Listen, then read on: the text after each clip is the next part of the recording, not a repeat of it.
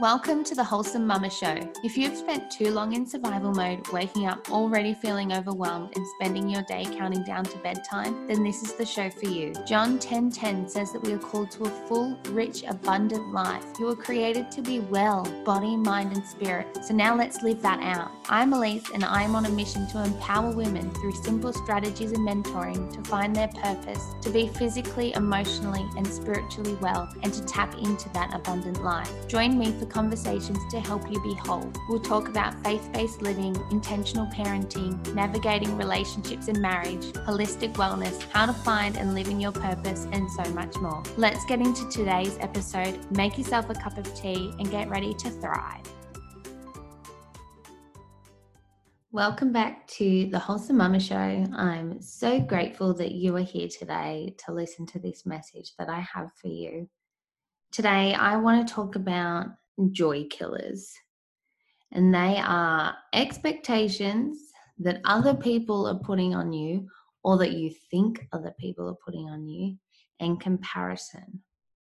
In the previous episode, I shared around moving our focus on living a more simple life, a slower life, where we can be present, where less is actually more, and where we can spend our life on things that we enjoy.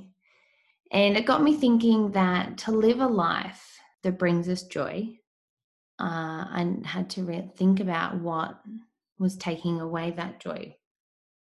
And for me, and I'm going to take a guess and say for most other people, aside from things like sickness and grief, which can absolutely take our joy, there were two clear-cut winners for the joy killers in my life, and they were expectations and comparison.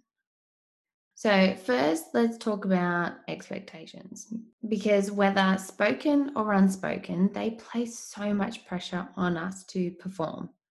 And then the follow-on from that is that you then compare yourself to other people to see how you are measuring up.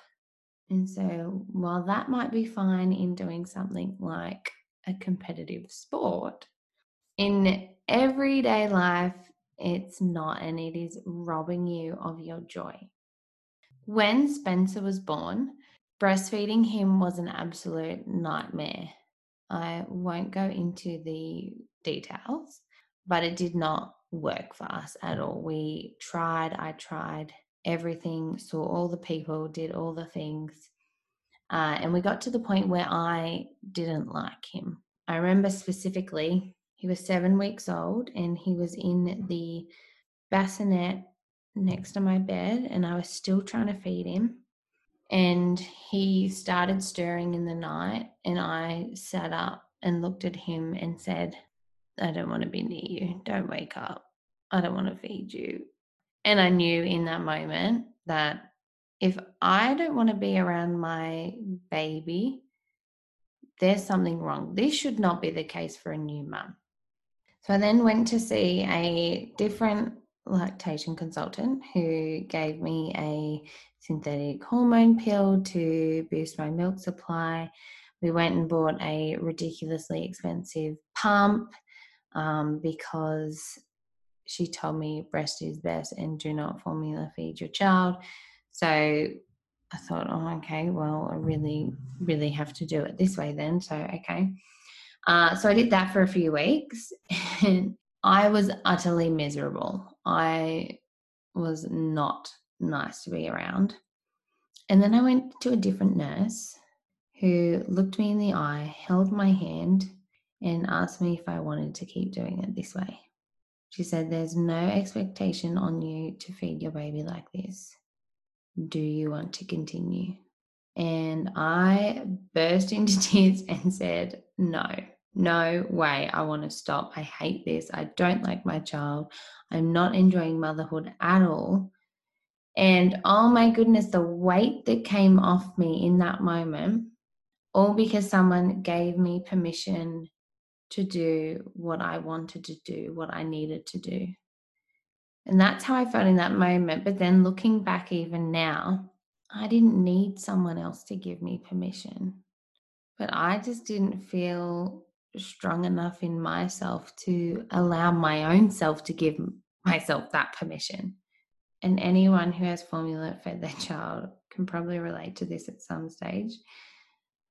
I would be out at a cafe, I would pull the bottle out, get the formula container out, and get looks and comments, yes, comments from random strangers who rolled their eyes and said to me, "Oh, that's a shame," or just making really unnecessary comments. Anyway, and even having friends who would ask me what went wrong and tell me that, no, there is a way that you can keep breastfeeding. No, there's not. For me and my baby, there was not. So, why do I tell you all this? Well, I say all this because there's an unspoken expectation that I felt as a new mum that breastfeeding was not only the better option, but my only option. And absolutely, breastfeeding is the better option if it does not come at the cost of your mental sanity. And for me, that's exactly what it was doing. And look, I would absolutely have loved to have been able to have those bonding moments and been able to give my child that, but I literally couldn't. So I would continually, and the same thing happened again with Nora. And this is what played a big part in having postnatal depression, because I felt like I had failed, why can't my body do this when it was designed this way for this reason? And I would constantly tell myself that I had failed. And that's exactly what comparison and expectations do. So I say all that story because expectations, as I said before, whether they are actually there or you just think they're there, whether they are spoken or unspoken, they cause you to feel so much pressure that you have to perform, you have to live up to these standards, you have to do X, Y, Z. And if you don't, and you don't measure up, then you failed. Pretty much they're just setting us up for failure in the beginning because we can't always meet the requirements that someone else is going to set for us. So comparison and expectations are telling you that you have failed because you didn't meet the requirements someone else set for you, that you didn't meet the requirements that someone else has set. How does that even work? Why are we spending so much time and energy chasing something so unrealistic? And unfortunately, the truth is that there are always going to be expectations people put on us. And then there's the expectations that we put on ourselves, but that's for another time. How we should have our hair, what clothes we should wear, how long we should date before we get engaged and then married, how long you should be married before you have kids, what job you should have, what course are you studying, where do you live, do you own your home, how is your house decorated, and the list goes on. All these expectations that really just clever marketing has sold to us. But let me tell you something. You do not have to live by these expectations. You don't. You do not have to live by them. So stop comparing yourself to those expectations. And I've talked about this in a previous episode around overcoming fear of rejection and just focusing on who God says you are and what God says you are. And am I walking in the will of God? Well, then that's enough for me. And not fearing being rejected by people because, as I said, we're not living our lives. And the people that are placing these expectations on you, they're not living your life. You are the one, only you are the one who is living your life. So only you know what is best for you. Only you know what is best for your children. So stop comparing yourself to others and how they dress themselves and their children, how they do this or don't do that. And don't sit and wait for someone to give you permission like I did. And if you have been sitting and waiting for someone to give you permission, then here it is. Here's your permission from me. Stop doing things purely based on someone else's expectation of you.